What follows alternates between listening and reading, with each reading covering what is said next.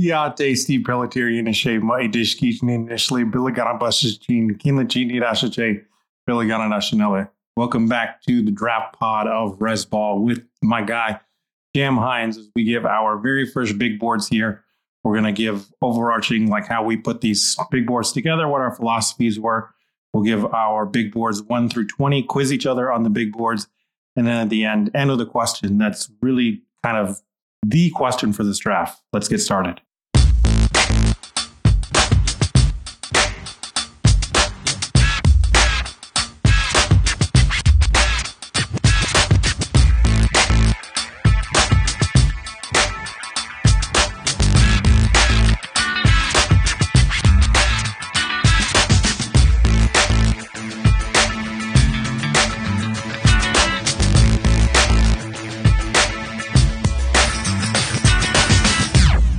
Welcome back, everybody. It's time to reveal big boards with Jam and myself. Before we get started, Jam, let everybody know where they can find you.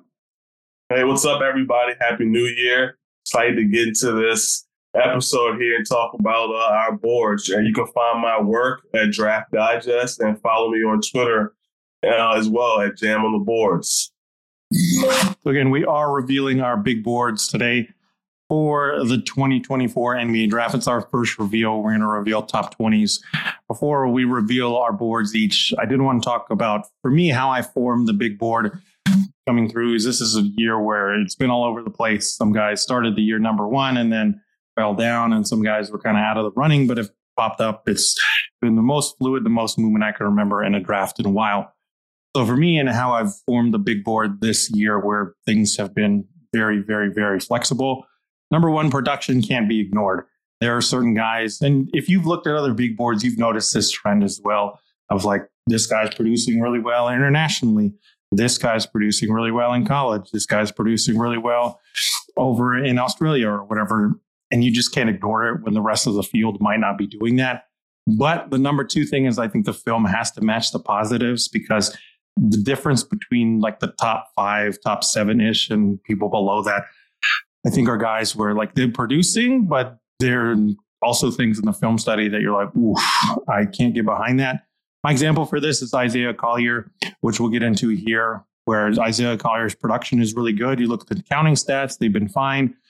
They are worthy of like pushing up into top 5 territory. But then you watch the film. I've brought it up before, that UC Irvine game wasn't great. The Long Beach State game wasn't great. He's just had a lot of lackadaisical defensive effort. The turnovers were really, really bad at the beginning of the year, so that didn't match. And then when he chilled those out, his free throw numbers are like below 60%. So that's what I mean when I say that production can't be ignored. But the film also has to match those positives. So the guys at the top have those 2 things. But at the same time, why I use Collier as the example beforehand, the upside guys, upside quote unquote, are all over the place. Like even guys that might be ranked 30th, maybe even guys in the second round. There are guys there that do have like these legitimate upside to where they could be all-star level players, but the production might not match, or there's just something in there that doesn't take away from their ability to still have that upside and other people to sell them on that upside. It's just in this draft, like Collier, all over the place. And then in this early going, for me personally, I put the consistent guys at the top, the guys that like they might have a bad game, but then they don't have like 3 or 4 bad games in a row. They've been more consistent in their skills, or they've been more consistent in their day in, day out production. With one exception, though, for me, I do have one exception up at the top, and I'll get into that here when I reveal my big board. So that's kind of how I form my board. Jam, how did you put yours together? Yeah, I appreciate the way you broke down yours and just sharing how you put yours together.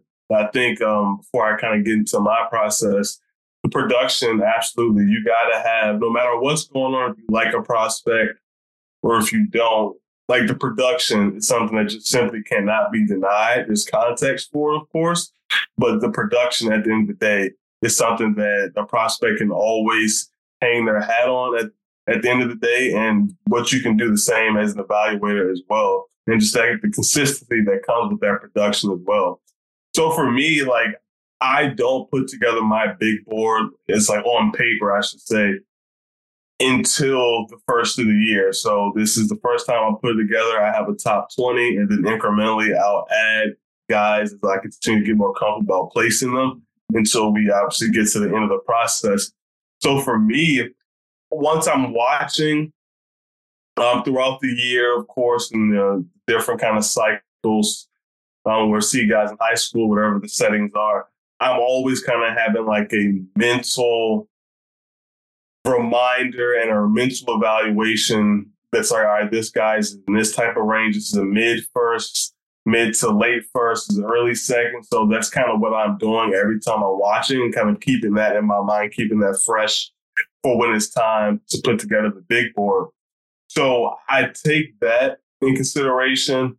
And then once I put that in the paper, I'm also thinking about, all right, when you, at the end of the day, when we look 10, 15 years from the draft, when you do a redraft, who goes number one? That's just simply how I look at big boards. Once you look back at that draft, what was your order? And there's obviously lots of things that goes into what gets you there, and fit's a big thing as well, too. So you're looking for guys who are a little bit fit proof, because I think that certainly for me fluctuates and affects how much my board will fluctuate. For example, wanting to get guys in the right situations in the right spot. There's going to be certain prospects, maybe not in this class, we'll see, but certain ones in the past, like we talk about Chet and Paolo and those guys, they were going to be who they are regardless of where they were. So they were kind of fit proof. And there's going to be certain prospects that aren't really like that. These may maybe not be the perfect example, but he's the one that comes to mind. But Ant Black, just having the space around him and letting him kind of do his thing. So those type of situations where fit really does come into play. So that's kind of how I formulated my big board. You need to copyright that, fit proof. Write that down, everybody, for a term now of guys that where you're like, you know what, they'll fit it anywhere. Fit proof. I like it. So, Jam, let's hear your big board first. Jam's going to give his guys 1 through 20, and then I'll give my big board 1 through 20. And we'll start to break it down in a couple different ways. Absolutely. So just running through 1 through 20. All right, let's get to it. So number 1, Ron Holland. 2, Nikola Topic. 3, Alex Sarr. 4, Matthias Buzelis. Let's say 4, Buzelis. 5, Zachary Richichet. 6, Jacoby Walter. 7, Cody Williams. 8, Rob Dillingham. 9, Isaiah Collier. 10, Kyle Filipowski. 11, Stefan Castle. 12, Yves Messi. 13, Reed Shepard. 14, TJ Stallone. 15, Ryan Dunn. 16, Kevin McCullough. 17, Donovan Clingan. 18, Tyrese Proctor. 19, Trevon Brazile. And 20, Tyler Smith. That's Jam's 1 through 20. My 1 through 20 is at the top, kind of similar. So for me, I have number 1, Ron Holland of the G League Ignite. Number 2, Nikola Topic over at Red Star now, just went over to the EuroLeague team, injured, unfortunately. Number 3 is Alex Sarr of the Perth Wildcats, another guy who's unfortunately injured right now, big man. Number 4, I have Jacoby Walter out of Baylor, wing/guard. At number 5, I have the guy that I said was the one exception I had of like, consistent production, whatever. Number 5, I have Aaron Bradshaw, center out of Kentucky, center power forward out of Kentucky. I'm sure we're going to get into him real quick. Number 6, I have Zachary Richichet in wing forward over at Asvel. Number 7, I have Cody Williams out of Colorado, wing. Number 8, I have Tajon Salon out of Schloway, forward. Number 9, I have Ryan Dunn from Virginia, and I list him at power forward and center. I think he could be a top 10 pick at power forward center. Number 10, I have Reed Shepard from Kentucky, super guard. Number 11, I have Yves Messi, center out of Baylor. 12, I have Isaiah Collier, guard out of USC. 13, I have Matas Buzelis out of the G League Ignite, wing forward. 14, I have Stefan Castle out of UConn. 15, I have Itzan Almanza, big man out of the G League Ignite. I have his teammate at 16, Tyler Smith, big man out of the G League Ignite as well. 17, I have Kevin McCullough, guard out of Kansas, could play wing as well. 18, I have Wooga Poplar, wing out of Miami. 19, I have Tristan da Silva from Colorado. And then at 20, I have my favorite guard to watch play, Rob Dillingham out of Kentucky. Now that we've revealed our big boards, my first question to you about this, Jam, is who is even in the running for the number one overall pick? For me, I break my board into tiers, which when I publish this on the Substack, resball.substack.com, you'll see the tiers. And I put 1 through 7, the tier I named it as someone has to emerge. So I think the top 7, really, that was Ron Holland, Topic, Sarr, Jacoby Walter, Aaron Bradshaw, Risa Shea, Cody Williams. Those are the guys that could be in the running for number one. I think there's other potential guys there. But for me, from what we've seen in terms of like production and in terms of like, oh, if they get these other skills, they could be a top pick. I think for me, it's like 7 guys in the running for number one right now. But I've also joked like, man, it doesn't seem like anybody wants to be the number one pick in this draft, because as soon as they get going, boom, they get injured, or, oh, they got going and then bam, they can't shoot, or like, oh, they get going and then they just have like 5 bad games. Who do you think's even in the running for number one this year, Jam? I think you did a great job of covering. Like, it's like, as we all know, covering the draft so far this year, like, it's been completely wide open. I think it's as far as 7 people being really in that run, I can certainly see that. But at the top, I think it's really in that mix is headed by Alex Sarr, Nikola Topic, Ron Holland. Risa Shea, I think he still has a good chance to go number one as well. And also depending what happens with Cody Williams. Does he continue to add more volume to his shooting as well? Then you look at someone that's 6'9", 6'10", with ball skills, who can defend multiple positions, pass, dribble, shoot, if he continues to progress that way. And that's someone who fits the Moderns game right now, the big wing there. So certainly he'll be right there in that conversation for the first pick. And then Buzelis, I think he's certainly right there as well. Similar reasons why I listed for Cody Williams as well. He is a big wing, can shoot, although some struggles this year, but historically he's be able to shoot the ball, pass, dribble, shoot, that type of skill set. So exactly the type of stuff that you're looking for. So anywhere between like 5 to 7 prospects are firmly within that mix. And I certainly believe Alex Sarr is probably the safest number one pick out of this group, just from his ability to be able to protect the rim, to be able to be switchable, defend multiple positions out on the island, be a play finisher, and then, of course, the flash that he's shown as a shot maker and a shot creator as well, too, and be able to space the floor. Yeah, I agree with that, too, in terms of Sarr being the safest one. Even if he doesn't shoot, everything else you can buy into as an NBA big man. I also think he's a very underrated passer, and the DHO game and stuff they do with him at Perth has shades of a Bam Adebayo. He's not going to be at that level because rarely any big man ever is, but he could do some of those things that can unlock. And I've said it before, Sam Vecini on the Game Theory podcast said Alexander Sarr reminds him of Nick Claxton. I mean, if he's a Nick Claxton anywhere near that, that's definitely worth the number one overall pick in this draft. Top big man who's at the top of the true shooting percentages recently in NBA. Seems like every year now, one of the best shot blockers in the NBA that you can build as a foundation of your defense, rim protector. Yeah, I buy into that. The other 2 guys that I don't have in the top 7 that I think, like, if they just get on a hot streak the rest of the season, are still back in number one contention is Isaiah Collier. Like I've said before, I use him as an example because his range is all over the place. And really all he would have to do, in my opinion, is look like an average shooter.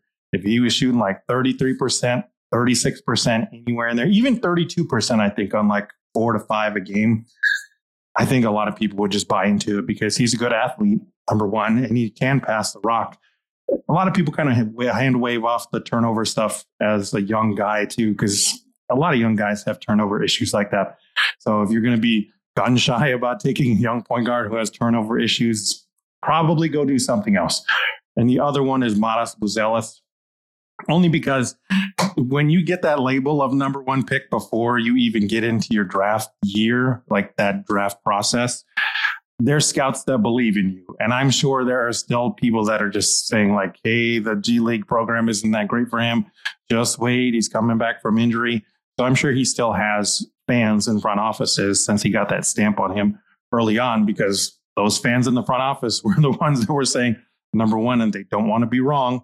And if he gets on a hot streak, and he shot very well. He shot something like 42% from three on good volume at Sunrise Christian. He can get back on a hot streak. He's one where I'm like, I don't think he'll be a bad shooter. I just think he's in a bad slump right now. But man, his production just ain't matching it. Anybody else for you that we've talked about that you're like, you know what, I think they're still legitimately in the number one overall pick consideration. They would just have to do a couple different things. I think you pretty much covered everyone. Just to give someone else some love and a boost I can potentially see is Stephon Castle.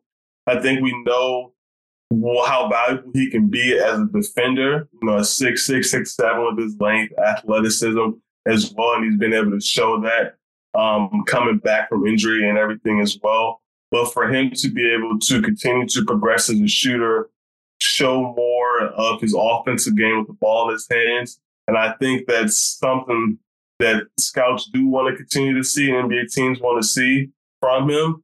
And he's on one of the best teams in the country, so he's going to have that spotlight on him as well. And I can certainly see once we get into the conference tournament or really the NCAA tournament, but once, you know, when scouts are really locking in on these games, and these are games that really, really matter, if he can have some very productive, eye-opening games on some big stages, I think that'll really can catapult him back up to that number one spot consideration.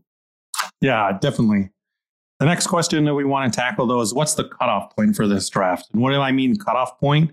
I mean, at what point are you like, okay, these are the guys that have to be drafted. Like, there's no excuse for them not to be drafted. And then after that, you can kind of make a case for anybody else, and the field is wide open. Every draft has it. Some of them, it goes to like 25 really good drafts. Some of them, it only goes to like 10. What's the cutoff point for you to where you're like, okay, these are the guys that I feel strongly like have to be drafted this year? And then after that, the field is wide open and you can argue for just about anybody.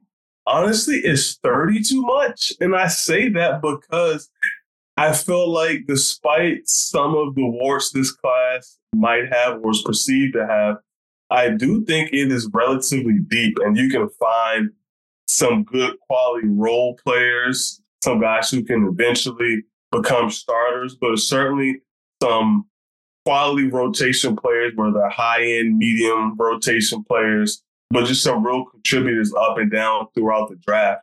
It may not necessarily be those 10-year starters throughout, or those guys who are going to flirt with all-star bursts and those type of things. But as far as some quality contributors, I think there are to be had throughout the draft, and a good amount of them. So somewhere in that 25 to 30 ranges is where I'm initially thinking.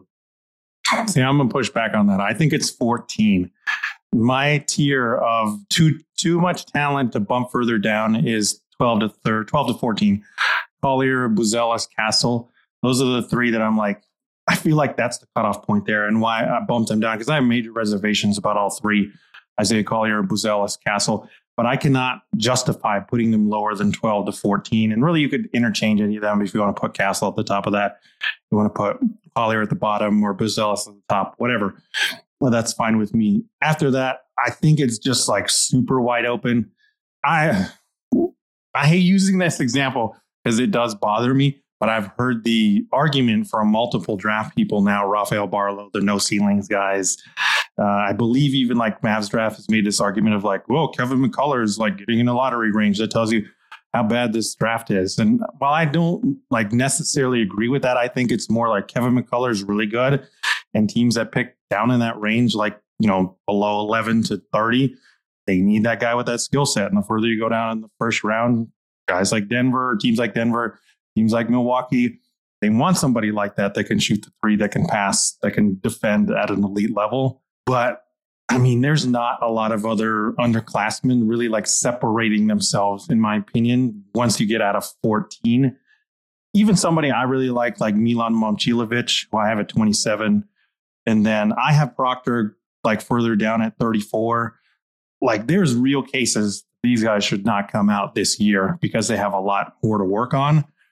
But at the same time, like, I understand your argument too, because at the same time, like, do they take the chance and come back and maybe like lose a spot, maybe lose production? Because Proctor's at Duke, they're putting guys in and out. It's not like his spot's safe every year, right? And then Momcilovic, like, definitely needs to work more on like movement skills and defense and those things. So, but at the same time, like you're saying, somebody like that probably stands out more in this draft. It's why I still have Momcilovic in the first round, because there's not a better shooter that you can rank over him in the late first round that has that kind of a size. And that's going to be the difficult spot, I think, for those, specifically those underclassmen that maybe like not everybody is quite sold on them. They just have to know like enough people or one or two people are sold on them enough in a draft where the cutoff point is somewhere between 14 and 30 that they're like, okay, I don't think there's going to be another year where it's quite that, like, where it's a little bit more set. And like, I don't know if I should just jump in now when the field is wide open, or if I should wait because the field is also wide open and that could work against my favor. And I think the great thing about this as well is that this year with the new CBA, if you're declaring you want to get drafted, you have to be at the combine.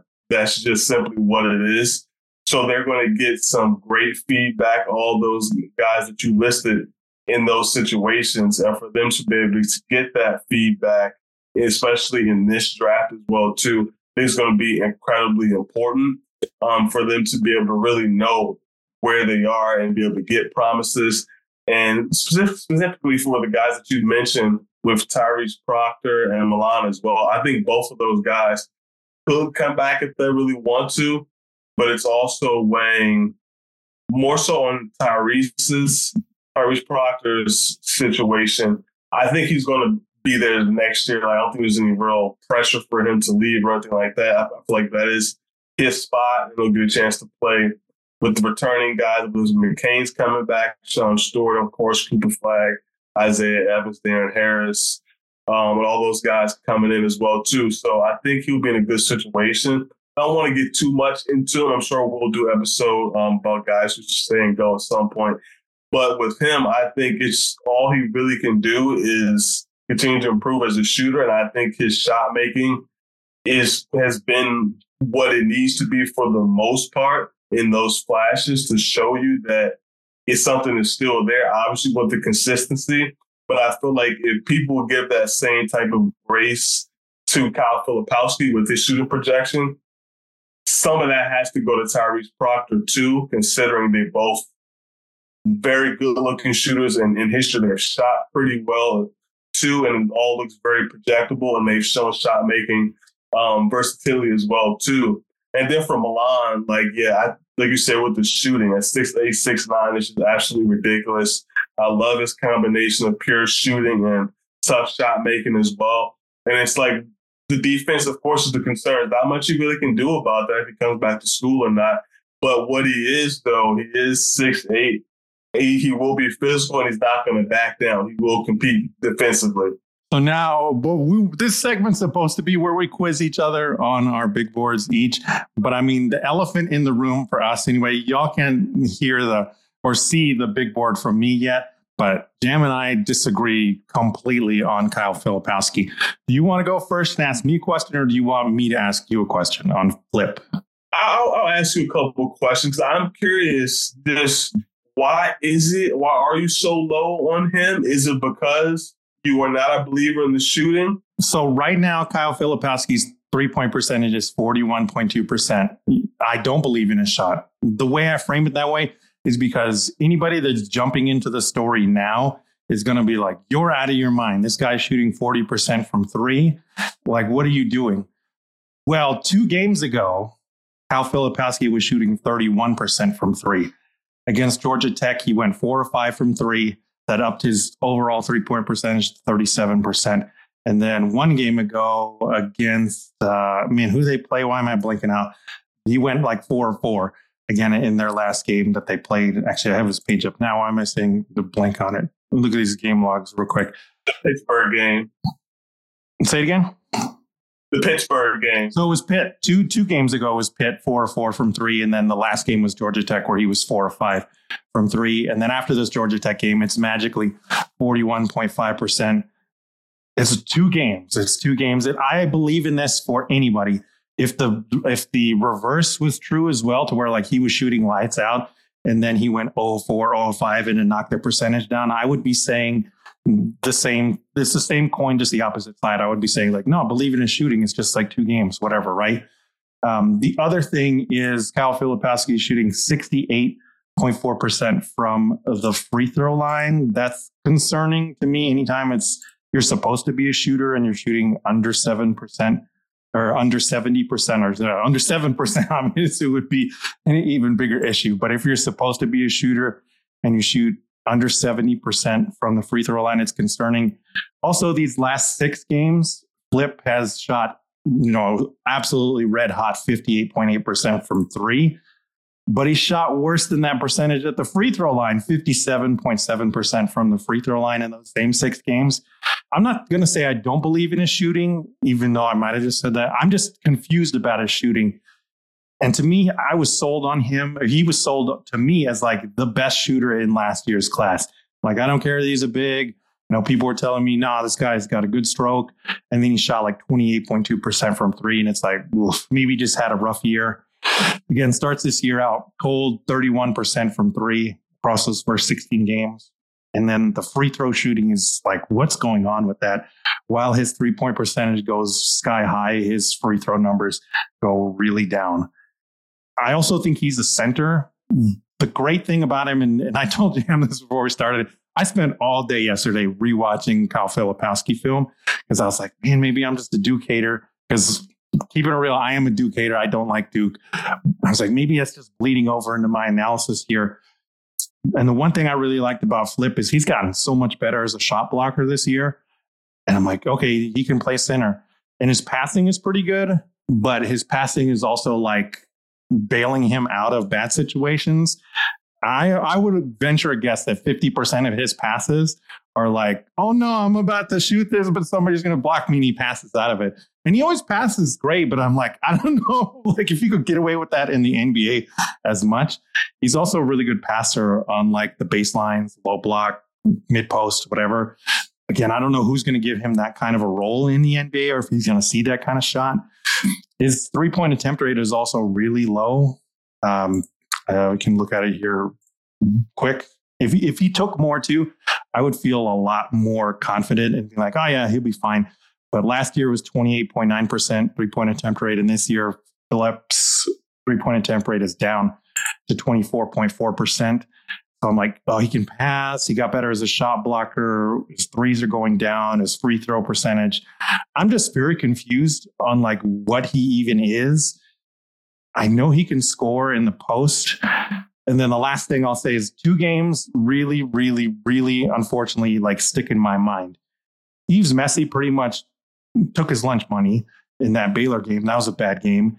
And then the Syracuse game, I don't know if you remember this play, but it's like early in the first half. They get Flip wide open. I mean, he's so wide open. Nobody's there. He's driving in to the paint, but Judah Mintz runs out of nowhere. Him and Flip are about to, converge right there, just outside of the restricted area. They converge. Can you guess what happens? Is he blocked? No, but if Flip stops and puts up a floater, I would almost like it if he were blocked more, because then you can just be like, oh, Judah Mintz caught him. But to stop when Judah Mintz is like 6'3", maybe 170 pounds, maybe, like, what are you doing? Like, run that guy over. I don't care even if you get called for a charge. The physicality, I don't want to say he's not physical, but I question like the physicality, because those things, the Messi game against an actual NBA center, and then things like that with Judah Mintz were like, dude, what are you doing? Just run that guy over. There's just a lot of questions for me with Flip that I just can't put him first round right now. If he came back next year and like just shot the lights out, then yeah, obviously. But right now, I don't know, man. I'm so torn on him. And when I've looked at him, I'm like, okay, if he doesn't shoot it well, do you see him as like somebody else? Could you give him a comp? And I'm like, you know what? I could see him as like Mason Plumlee. with how the shot blocking has gotten better and the passing is there. But this is also a personal draft philosophy thing too, because I'm like, how many guys would I take a chance on before I was like, oh, I'm going to draft like somebody who's going to be like Mason Plumlee? And for other people, it might be like, no, I'm going to put Mace up in the first round. For me personally, I'm like, I'd rather take a chance on some other guys, because particularly in the modern NBA, I don't know like how much Mason Plumlee would get run from day one. Yeah, I don't quite see him as a Mason Plumlee type of guy. I see Mason more as kind of the rim runner, play finisher type of big, who does offer some passing upside as well too, some underrated passing upside. I think there's really a lot to unpack about with Flip, and you really hit the head on a lot of what it is to like and maybe not to like or be concerned about with Flip. It comes down to the shooting. For me, I'm just watching him in high school and, you know, the year and the change he's been at Duke.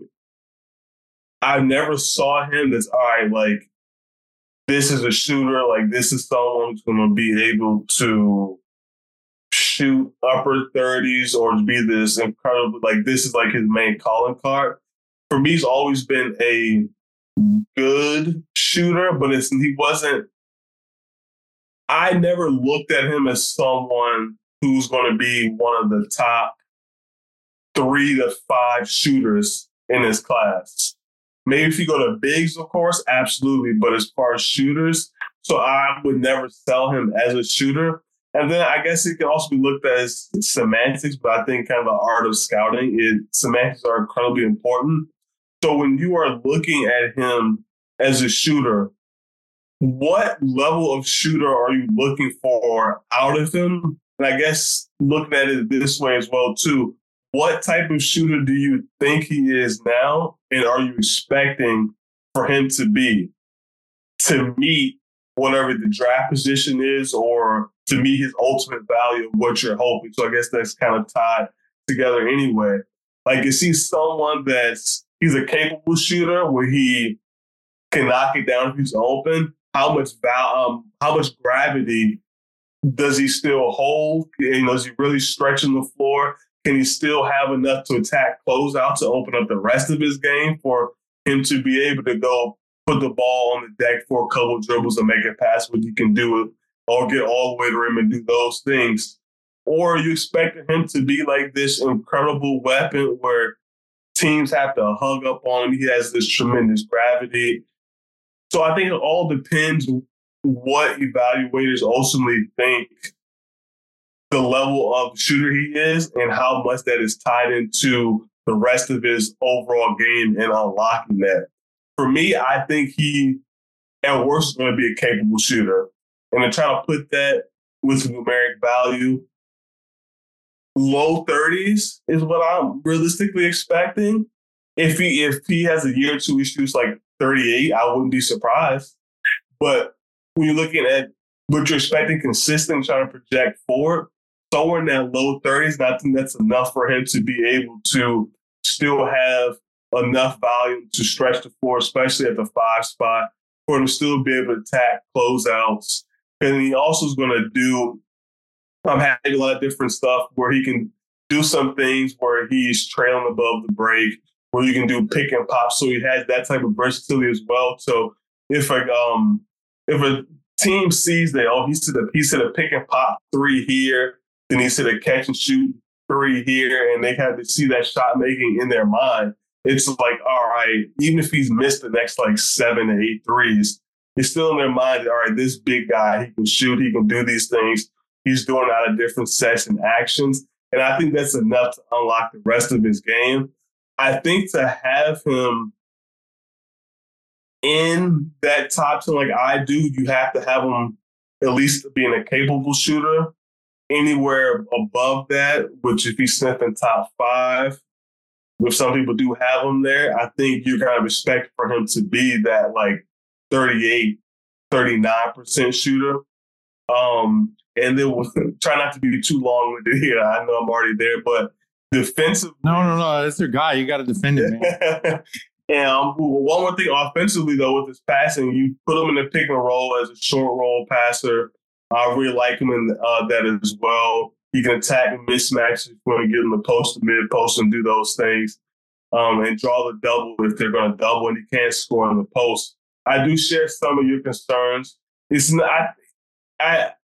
I'm with you because it's kind of hard to describe it because it's not like a lack of physicality because he's not afraid of it, but it's just not a consistent aggressiveness with his physicality, particularly as a play finisher. And I think some of that is because he's not the most explosive athlete, but he still has a big body. And he'll get a lot of offensive rebounds when he's missed his own shot and tipped it back in or got the second chance and those type of things. But I think just what he can do, being able to space the floor enough, can score in the post with the right matchups, pass, dribble, shoot type of big. And then defensively, I always thought him as a 5 no matter what. I just couldn't really see him defending 4s, and especially ideally for me, a lot of the 4s are essentially just big wings in the league. So it's like, do you want him really defending that many wings? I like him as the 5 playing drop coverage. He has very good hands, quick hands, being able to use those hands, mobility, being playing that drop coverage and the improved shot blocking, like you said. So I think he is worth it in that lottery. Like I said, I have him at 10. We'll see if he stays there the rest of the way. But I think top 20 for sure for me. I think it's the top 20 lock, barring any type of drastic shooting slump where he, I don't know, just can't hit anything and just does not look projectable anymore. But I think it's a top 20 lock for me. Yeah, he's somebody I will have to move up because the film study did help me to be like, you know what? He's not what he was billed as this like stretch 4 and like a knockdown shooter. But the defensive improvements are for real, legit. It would be like the main selling point that I would give teams if I was his representation. Was like, look, he's a defender now. He's over 1 steal per game last year. He's over 1 steal per game this year. He's almost at 2 blocks per game this year. Like, that's the kind of production you want. And anybody talking about stocks, like, definitely looking at Kyle Filipowski. He's got active hands on defense always. He's always looking to get in passing lanes and, poke the ball out of the ball handlers, even though he's not the most athletic guy. Yeah, and staying at center does that. And the passing to any big that can pass like that is an immediate mismatch advantage. My last question for you on Flip, though, is like, what would that comp be? Because that's the hard part of like, once I threw the shooting out, I was like, oh yeah, like, you don't agree with the Mason Plumlee, but I'm like something like that. Because Plum Dog can like pass really good. When he was on the Pistons, it changed my total perception of him because I was like, man, this guy really sees the floor well. And I see that with Flip too, those flashes of passing to where he could get to that level. But then I was like, okay, if he's like you said, a capable shooter, I'm like, oh, maybe it's Mike Muscala. And then I looked at Mike Muscala and he's shooting 37% for his career from 3. And Kelly Olynyk was my first one. I'm sorry, complexion comparisons again. But I looked at his percentages and it's like 37%. And he shot multiple seasons at 40. I'm like, I don't want to put that on Flip either. Maybe it's something like Dwayne Dedmon. That's the other one. But I think it's more than that if you wanted to buy into him as a shooter, because Dedmon didn't play that long. And I think with Flip, again, why I use the Plumlee comparison is like Plumlee played a long time. I feel pretty strongly that, Flip is going to do that as well. He's not going to be like an all-star. He's not going to be top level, but he's going to be a consistent dude. And that's why I went to Mike Muscala and like, Kelly Olynyk first, just because same thing. Like that's exactly what people said about them. It's like, they're not going to be the standout guy, but they're going to play a long time because of their smarts and for them, their stretching ability. But what's the comp then if Flip's still a capable shooter?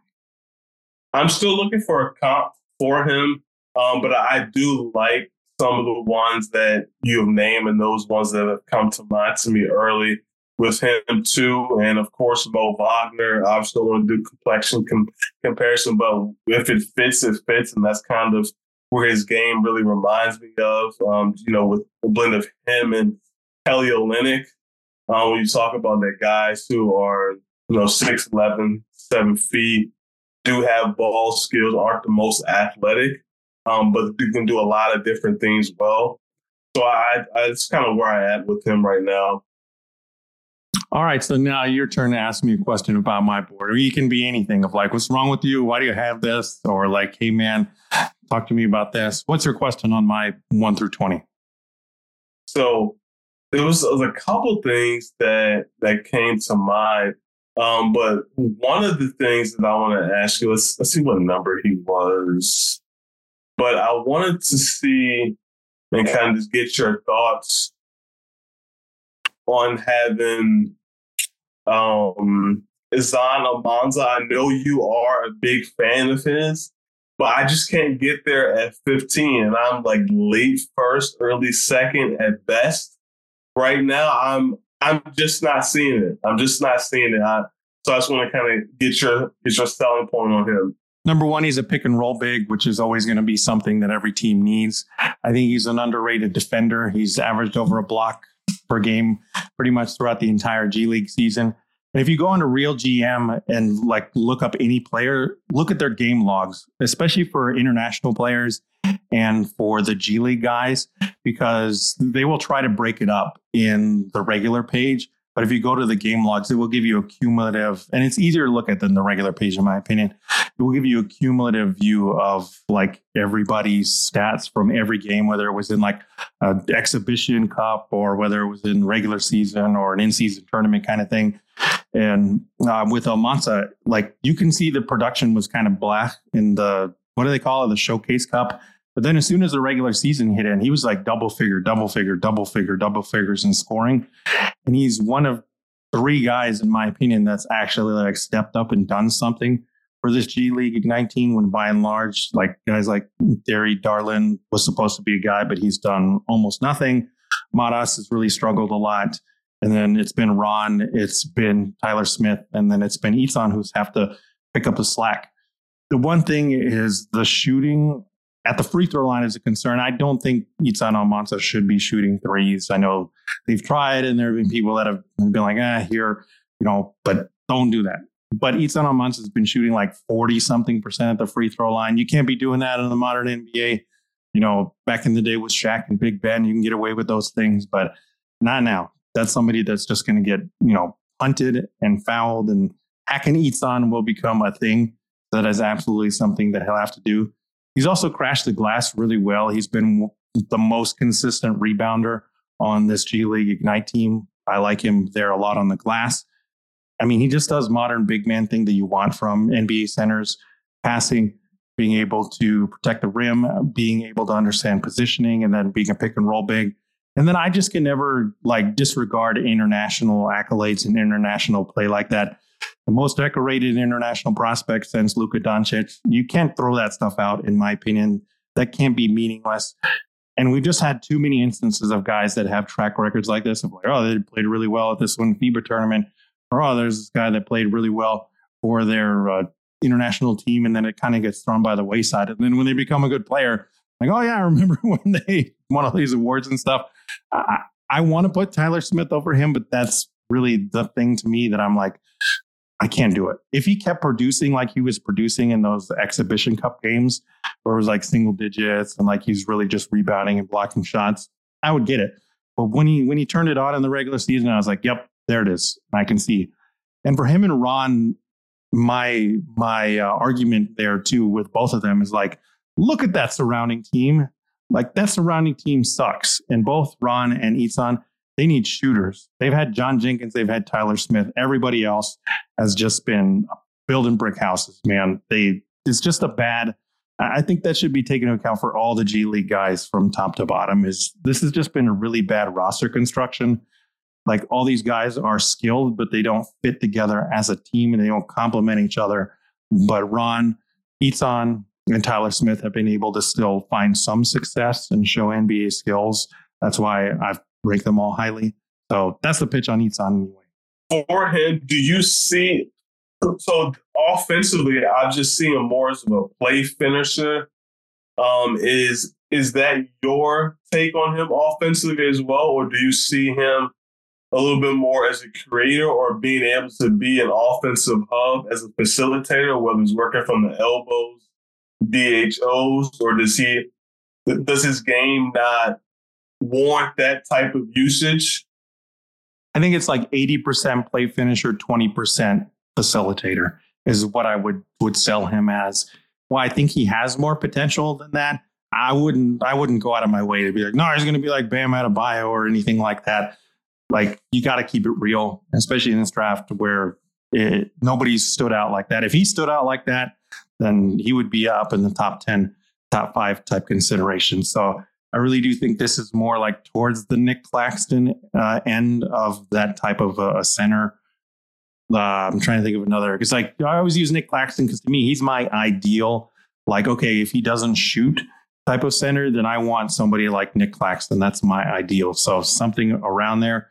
Like Mitchell Robinson's another one. I'm going to keep it real. I don't really like using him as much because he gets hurt so often, but he's another one that he works. He doesn't shoot. He doesn't do the modern big man things. But every time you watch him play, you're like, oh yeah, this guy's really good. And Isaiah Hartenstein's probably going to be my new example for this as well, with how well he's been able to play. That might be the one that I would sell people on with Isan is like, look, Hartenstein kicked around. He had that same thing of like, oh, maybe he can shoot one day and all this. And once they threw that out, they realized like, oh, here's a guy that can defend. Here's a guy that can pass and crash the glass. I think it's probably something more towards that, like Isaiah Hartenstein. That would be my pitch anyway. Got it. And there's one more. This is probably I was saving this one for last. It's probably the leading one. I think you may wait for me to bring him up as well. We're going to stick with the bigs, but at number 5, you have Aaron Bradshaw.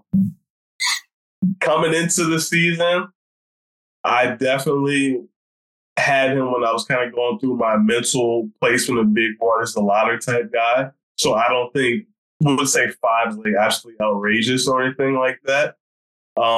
Especially, like I said, when you come into the season, there's a lot of hype for him and justified hype anyway. What is the sell right now and what makes you comfortable with him at 5 right now? 7-footer who can shoot, block shots, can get out there and run in transition. That's like a good starting set for me of different things. He could play power forward. He could play center. Like if Alexander Sarr had that kind of a shot that Aaron Bradshaw has, like he'd be the undisputed number 1 pick. There would be no argument from anybody about that. So that's the main thing. Also, it's like I've said before, the Cal clamps. There's always 1 or 2 guys every year to where you look at them in Kentucky and you're underwhelmed, but then they get in the league and bam, they blow up. Coach Hal's famous for never letting his big shoot threes, even when they're Karl Anthony Towns. So that was another thing to me factoring into it. The best shooting big in the league. Yeah, and Bam Adebayo too. He didn't look that great in Kentucky. He looked fine. And even me, when the Heat took him, I was like, what are you guys doing? You know, but there, lo and behold, he blew up there. So that is a big factor of it for me. And then I said in my notes when I put this together, you know, Bradshaw hasn't done anything to bury himself yet. And then he went and just fouled like 4 times in like 4 minutes in this recent Texas A&M game. But it's one bad game. Like you can't hold one bad game against anybody, right? I just buy into the package. And 2013 draft is really what sticks in my mind for this draft of like, people are going to bury it, but every draft, and I guess I shouldn't just say 2013, but 2013 sticks in my mind because everybody was burying that draft and we got Giannis and we got Rudy Gobert out of it. I'm looking for people that you can, not that they're going to be that type of guy, but like, okay, try and find the guys that have this real legitimate upside that other people might be overlooking.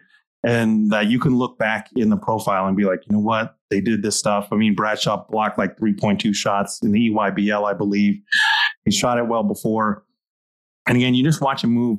He's an athlete. You factor in the Kentucky bump, or as I call it, the Cal clamps. That's why, to me, I can't bump him down yet. But if he keeps doing stupid things like that, then yeah, he's going to go down the board. No questions about that. Yeah, like you said, there's certainly a lot of appeal for any big who can protect the rim, who can be switchable, and of course can step out and shoot the ball as well.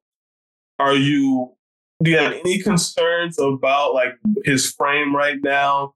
Is it just like you think he'll add the requisite amount of strength to his frame, or that kind of always will be somewhat of an issue for him? I think we throw those questions out now. Chet Holmgren, Victor Wembanyama are leading for Rookie of the Year, right? They're killing it. And we're seeing a little bit more of those skinny type of players. I know Poku's not really playing for the Oklahoma City Thunder, but that's only because he got hurt and like guys took his job. But he was producing last year and he was doing really well. And that type of skinnier player is just becoming more apparent to where their skill and their awareness, especially on defense, like wins out over everything else. And then if they can stretch the floor like Chet can, if they can create shots the way Wembanyama can, then get out and run in transition the way that a Poku can, then yeah, like I don't think that's as big of a deal anymore. We'll see how that really pans out, especially for top guys like Wembanyama and with Chet when they run into Jokic, when they run into Embiid. But they've looked great so far. So for Bradshaw, I haven't said that out loud to myself or anything, but yeah, that factors into it too. Is like I think the skinny guy concern is less of a thing now. Yeah, I think it should be less of a concern, less of a thing, like you were saying as well. For me, when you have that type of frame, skinny guys like you brought up, Wembanyama obviously is a real outlier situation, Chet to an extent too, but just in general, when you have someone with that type of frame, I feel like it comes down to toughness. When you combine toughness with the ability to be a high level or elite shot blocker, I'm not worried about the frame and you holding up because at the end of the day, like you're going to take your lumps. But if you're going to keep coming back and dishing out some of your own with shot blocks and alteration, things like that, and you do what you do is as far as being able to defend in space as well too, it's not that much of a concern at all. Yeah, and a couple other guys, like we don't want to use like the best of the best as the prime examples of like, the skinny guy thing. Isaiah Jackson on the Pacers, he hasn't played a lot, but he's still carved out a role and been there. He's like 6'10", 206. And then Brandon Clark, he's supposed to be a wing. He's like 6'8", 200-ish. He looks skinny. And he's carved out a role when he's healthy as an actual big man, really good floater, explosiveness, able to protect the rim because he perfected the big man stuff and can get out and move the way other centers and other power forwards cannot do. So do you have any other questions for me, Mr. Hines? No, those were the two biggest ones that stood out. So I'm going to lead off with Rob. I love Rob Dillingham. But man, number 8, like... you don't have to sell me on Rob Dillingham at number 8. This is more like sell the world because people hate short guards anymore. And a lot of people hate Rob because they don't think he would be able to play defense like at a starter level, at number 8 overall pick level. I think anything else at this point, like if you're going to be like, oh, he can't finish, or like, oh, he can't shoot, oh, his game doesn't fit the NBA. You're just a hater at this point. The real questions are defense and how do you deal with the size? I'm very interested to see what his actual measurements are going to be. Thinking the Kentucky State listed at 6'3", I think he really might be in that 6'2" range. So small, but it's not like he's 6 feet, 6'1". And I think that is going to be a positive for him, or at least should be looked at as a positive for him. And we'll see what the wingspan is like, but it looks like it's a decent length, it's serviceable length. But he has competed defensively when he's pressuring the ball at the point of attack, or if he's playing off the ball. He's been able to get in the passing lanes and just be pretty feisty. And I think that's something you're going to have to try to continue to get out of him. At the end of the day, like he may not ever be a plus defender, nor I don't think if you're drafting, you're looking for him to do that. You just look for him to be competitive and serviceable. And I think he can at least be somewhere in that area because you want him to be able to do that as long as he is producing what he's doing offensively. And I think offensively, it is just really an elite handle. Like when he gets into the league, I don't think it's out of a question to say that he has a top 5 handle instantly, somewhere in that range. And there's a lot of great ball handlers. But for him to be in the top 5 mix, I think is absolutely justified. Story, maybe in the day you can give me 5 that are better. But for him to be in that mix, I think that is very, very legitimate. When you combine that with his handle, his shot-making ability, and his shiftiness, like it is just nothing like that's in this class. And I think he isn't fit proof. You know how we talked about this to start at the top. And I think that's what ultimately kind of will push him down boards, because it's like, is he going to be your starting point guard? And if he's not, is he your sixth man? I think that's kind of what the two kind of hopes is. So at the end of the day, if this draft, if you tell me that you got a Jordan Clarkson as, I don't think their games are all that similar, but as far as production as a sixth man, that type of punch off the bench. If you're getting, well, I guess we frame it like this so people don't attach him to another player. But if you're getting someone that is a top five, who you believe can be a top, not a starter, but he's going to be a top 5, 6 man in this class, I think that's something teams should be considering in that lottery range. If you year after year again, someone's going to be a top 5, 6 man, someone that can compete and win that 6 man award, just to punch off the bench. That's something that is nothing to sneeze at, especially with someone that can get as hot as he can. And we haven't even touched on the playmaking, which I think continues to shine with his ability to be able to create paint touches on his own. He doesn't have to play in the pick and roll. He can break you down. He can spray it out, those paint touches, drop it off, all those type of things. He's going to be able to make some advanced reads as well.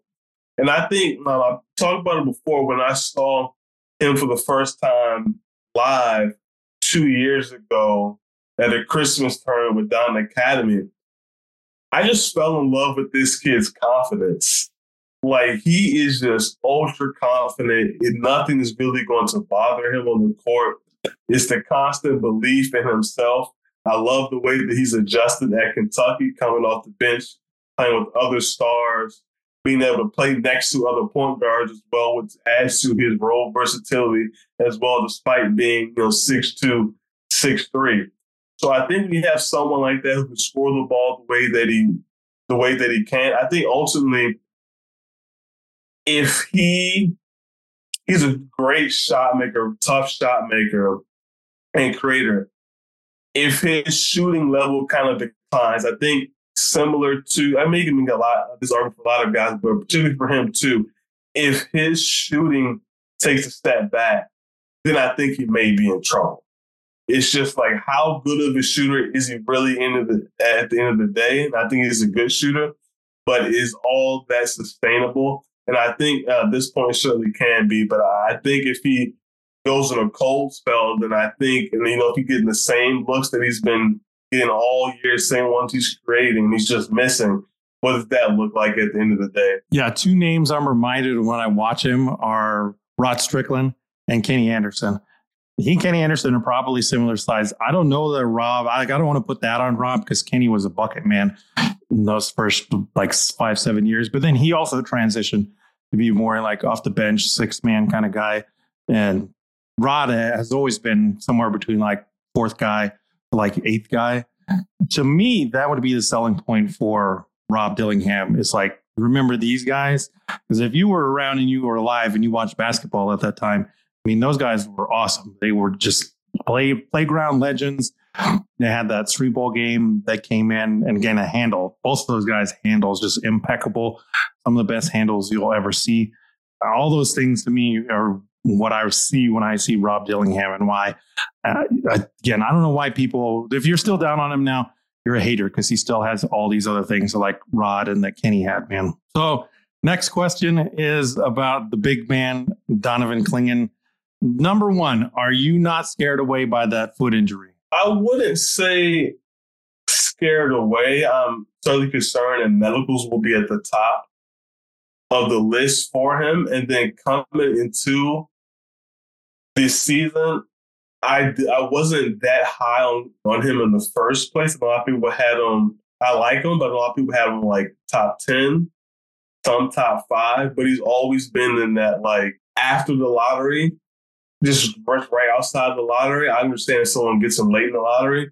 But for me, I'm trying to just decide, like, what level of a rim protector and shot blocker is he? Like, what is he? I know the obvious comparison people want to make is Walker Kessler. And I think Walker Kessler is at least a level above the shot blocker rim protector that Clingan is. So I'm trying to figure out where he is with guys like that. Mark Williams, is he a better shot blocker than Nick Claxton? Like, where is he in this range of rim protectors in the NBA now? And then, of course, in the class too. Like, is Amisi a better shot blocker and rim protector, which I think he is. So I think that kind of bumps him down as well. So I think he is a good, very good shot blocker and rim protector. I wouldn't say elite. I don't think he's going to be Walker Kessler type. And I'm also a little bit concerned about the athleticism around the rim. But at the end of the day, he is 7+ feet and is a solid finisher, not the finishing lob threat that I ideally would like in that type of rim runner, play finisher, shot blocker, that type of big. And then really, I think that's what he's going to be primarily doing, being a play finisher. There's not any creation to him. I know he's shot a couple threes this year and does not look bad at all, but it's not something that teams should really be banking on for him to be able to do at the end of the day. If they can get something to him, maybe year 4, year 5, or wherever the case is, or they let him work on it. But I wouldn't be drafting him, expecting him to eventually spread the floor like you would be for someone like Flip. So what do you say to somebody like me who is going to argue that Donovan Clingan cannot be in the top 20 anymore? Number one, because of the foot injury. Any big with lower extremity injuries, like I'm scared off by. I'm sure there are other people, other scouts and people out there that evaluate draft that are like, I'm just not going to mess with a big that has that lower extremity injuries, particularly one at his size. He's like 265, 285, somewhere in there. I also question like conditioning. And is he in shape? He's listed at 285, I believe, by UConn, right? And he looks heavy. And then if the foot injury is on top of that, then that has to be something to keep in check. I don't think actually he'll lose like anything if he loses weight too. I think if anything, he'll gain a little bit more mobility and lean muscle and that stuff. But the most concerning thing to me and why I'm like, I can't keep him in top 20 anymore. November 20th against the University of Texas, Donovan Clingan only played 13 minutes. Against North Carolina on December 5th, Donovan Clingan only played 19 minutes. And then against Seton Hall, in the last game he played before he exited with an injury, Donovan Clingan only played 14 minutes. Particularly the Seton Hall and the Texas game, he was played off the floor because his immobility was a liability that UConn could not get around. How do you answer that? Because to me, that's the more worrisome thing. But I don't remember with a Walker Kessler. I don't remember with like Rudy Gobert or these other dudes who were supposed to be quote unquote limited. I don't remember that happening that often. And maybe I'm misremembering it as well. But the fact that teams can play him off the court, particularly with guys that can just run around and be more mobile. I mean, Dylan Mitchell played him off the floor in the Texas game, and Dylan Mitchell's 6'8", 205, fantastic athlete. But it just shows you that if you can get somebody that makes Clingan move a lot and is a good athlete, an NBA athlete, like you can't play him. I think you bring up some very great points.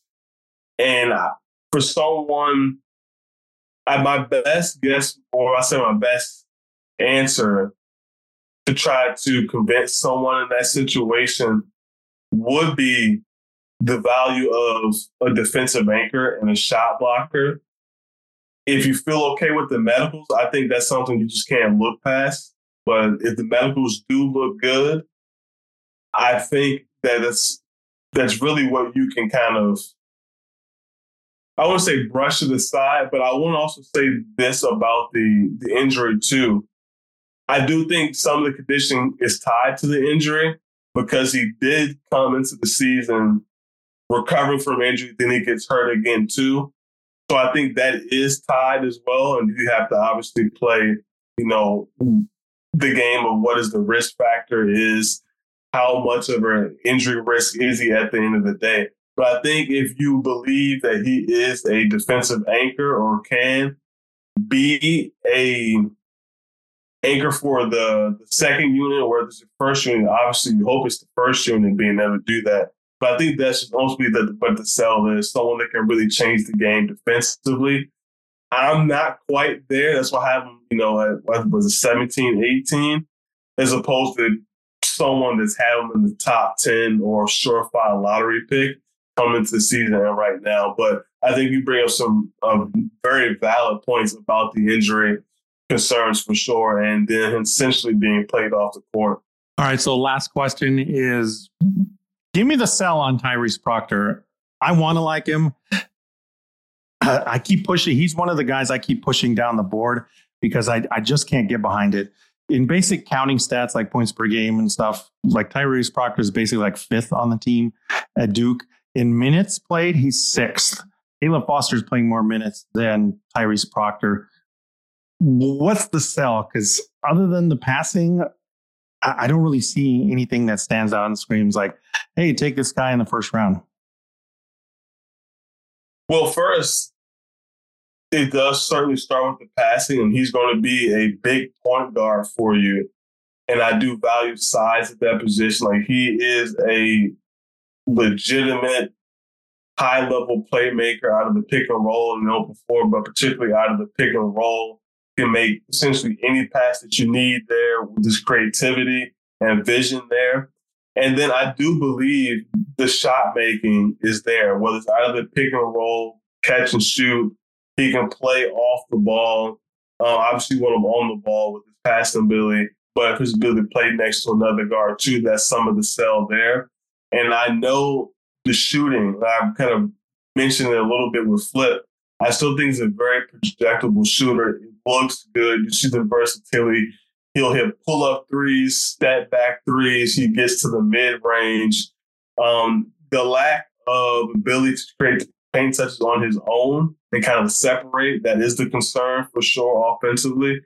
But you just know you're going to be running a lot of pick and rolls with him, which is fine, which is most of the game. And I don't think that you're looking for him to be that number 1, 2, 3 option to go break down a defense and do it that way as well. And then defensively, he's a good defender. I think he is certainly a positive defender. The pressure that he can apply on the ball with his length and his size, quick hands, can play passing lanes off the ball as well too. I just believe if the shooting was more consistent, I just don't see how he would go out of the lottery at the end of the day. I think as long as you believe in him being able to be doesn't have to be a knockdown shooter, but just a reliable and capable shooter, I think that's someone that can be a very, very valuable point guard for you. Even if that is a backup point guard, let's just say you get someone late in the first that's going to be a top 5 backup point guard. I think that's a spot where maybe you feel like you've lost a little bit of value there, possibly some upside there. But at the end of the day, when you go back and do a redraft, if you have someone, and I'll bring up Tyus Jones. They do have some similarities to their game, although obviously Tyrese is bigger. But for one of my things for the selling point during his draft was, I think that he can seriously become one of the best backup point guards in the league. And that's what happened with Tyus. And there were concerns about him being small.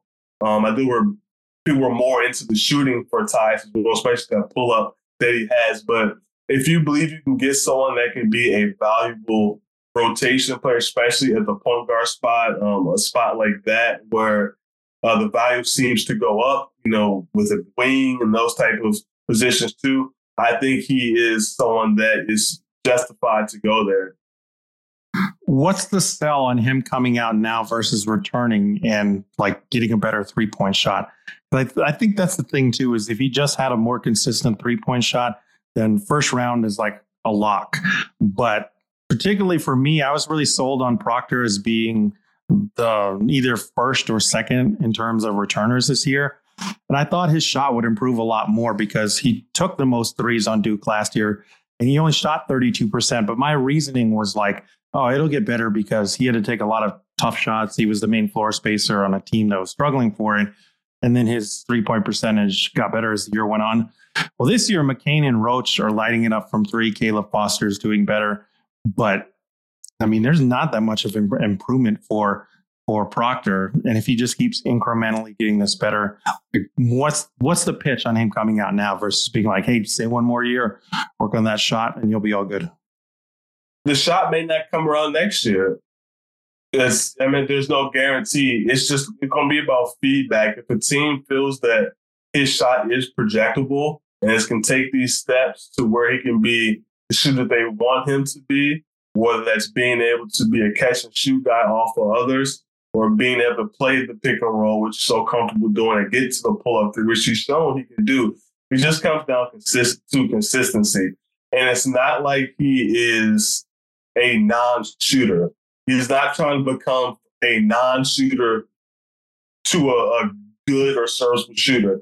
I think he's trying to become a capable shooter into a very good shooter. So I don't think you are working with someone, all right, so when we get a pick and roll, we're just going to drop. We're going to let him go ahead and shoot. We're going to go under. We're going to concede that. I just don't think that's the type of defense that he's going to garner. Maybe in certain situations if he's, cold, but that's not the type of shooter I expect or projected him to be long term. All right, so I think we've exhausted all our questions, correct? Yeah, we certainly have. So the final thing we're going to talk about here is one of the draft philosophy questions that we've been kicking around for a while, trying to figure out where to fit it in. This draft is the perfect place to ask this question of how do you define upside?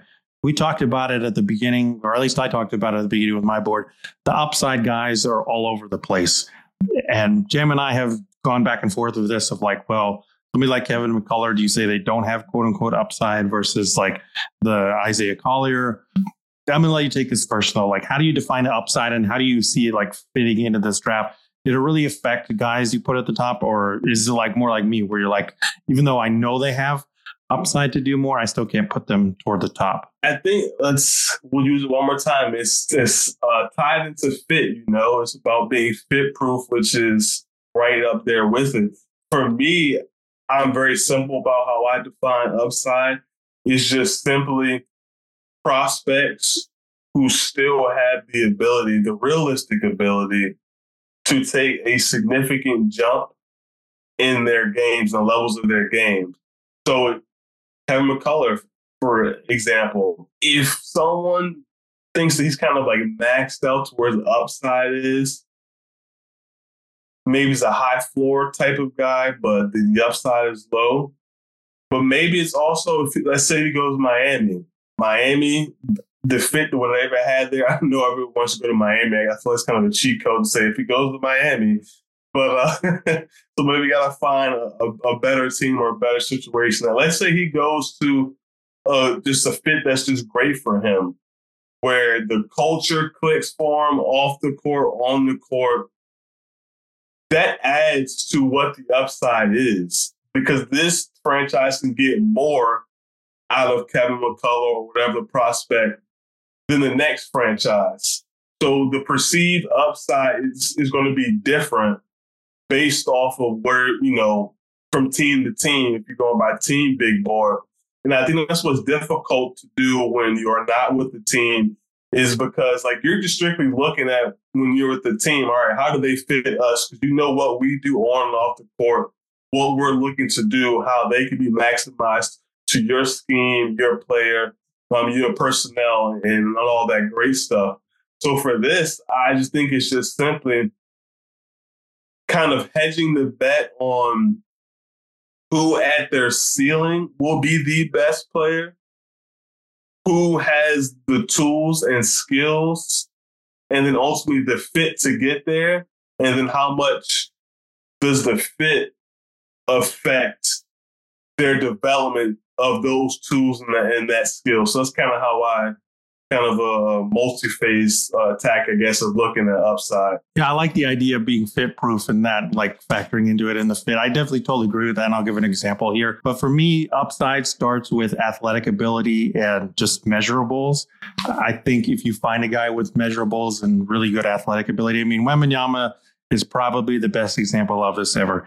Even if he didn't produce very well, like he's still a top 5 pick because you don't see guys that size move like that. You don't see his level of size at all. So those are 2 things. And just go look back at the history of the NBA. Dudes that are over 7 feet normally are the number 1 overall pick, at least the number 5 overall pick. That's just how it goes. I think most NBA talent evaluators think of that too. Like if this guy's a freak athlete, like LeBron, like Vince Carter, like Michael Jordan, then yeah, we're going to draft him up high if they have ridiculous measurables like an Hakeem Olajuwon. And then if they have the coinciding, 2 of size and athletic ability, LeBron, Shaq are probably best examples alongside of Victor Wembanyama. Then yeah, those are the upside things because you're like, okay, if they can just do one of these other things, if LeBron can just learn how to shoot, he's unstoppable. Oh, guess what? LeBron learned how to shoot. He's unstoppable. Shaq, it's like, okay, we just need to feed him down low and get the right supporting cast of defenders around him. The Magic did it. The Lakers did it. The Heat did it. They just are able to figure that out. Because I think if you can find those kinds of guys too, they just do so many different things with that athletic ability and with that size that it's impossible to stop, as we've seen with Shaq, as we've seen with LeBron. Even somebody like Vince Carter, like when he was on, he's just unstoppable. T-Mac might be another good example there. After that, though, like obviously you can't just say that upside is based on athletic ability and size. I mean, you can think of guys like Stromile Swift, Marquise Chris, these super athletic dudes that just didn't work out, and that was their main selling point was there.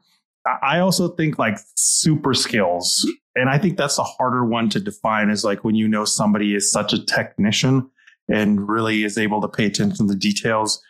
I know Kobe was a good athlete, but Kobe is one of the better examples of this. Jordan's a good example of this, although he was a fantastic athlete too. You understood they were technicians and they learned how to pick apart the game. The big fundamental, Tim Duncan, is another one of the top examples of this, where you're like, you look at the minutia of their game and you understand, oh, they can get to their spots. They can do whatever they want and nobody's going to be able to stop them. And I think those players are probably a little bit harder for people to recognize because they might not always have like super athleticism. In more recent drafts, that's the reason why people were so down on Luka Doncic, right? They're like, oh, look, he's fat. Oh, look, he's not going to fit in the NBA. Look, he's not shooting threes. Well, they didn't realize, again, he's a technician with those super skills. Jokic, another one that you realized, oh, positioning, passing, all these other things, he's a super skill. So for me, it's athleticism and size, those combinations, and then the super skilled guys, the technicians, you can call them as well. After that, I think you're right with fit. Like it has to be fit because those other guys, like you can fit them in anywhere. And even if you had like guys that you're already building around, you just throw them by the wayside and say, forget it. The super skilled guy or the athleticism and size guy, like this is a phoenix, this is a dragon, it's a mythological creature, whatever you want to use. They don't come along very often. We just have to take them and push everybody out of the way and rebuild around this person. And after that, I think it is, like you said, fit, where it's like, okay, this guy can come in. And I said I was going to use Isaiah Collier because he's a good example of this year. Say he was producing like 20 points a game. He's shooting like 37% from 3. And he's like, okay, on defense. My Pistons projected to have the number 1 pick. He is not going to work out in Detroit if Detroit picks him at number 1 overall, right? They already got Cade. I guess they're just going to throw away Ivy. The team is a mess. The big man situation, it's center. When Duran's out, is a mess.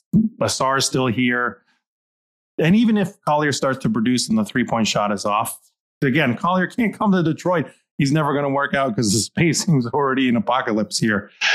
So I think that's the third thing for me with upside is like, yeah, the fit has to come into play after that if this prospect doesn't have these other things in their tool bag or in their profile. There's one thing I do want to ask before we do wrap up, because you brought up one of my favorite players to scout, and this is one of someone that is always a reminder and a learning lesson for me is Marquise Chris. Like I think he's the perfect player for what you described as we talk about. You're looking for upside. Like the physical tools is a 6'9" long, is a 7'1" wingspan, super explosive, quick twitch athlete, probably one of the best athletes in that draft up there with What year was that? That was the Ben Simmons draft. So up there with Ben Simmons being one of the best athletes in that class. It's also one that was a gazelle running the floor, a vertical lob threat, play finisher, shot blocker, showed he could be a projectable shooter and some shot creation. The upside was there for him to just be a really fantastic two-way big. A lot of it, some of it was some of the maturity off the floor is a little bit of a concern with that. And then also he goes to Phoenix. Fit there, at that, especially at that time, Phoenix still trying to figure some things out.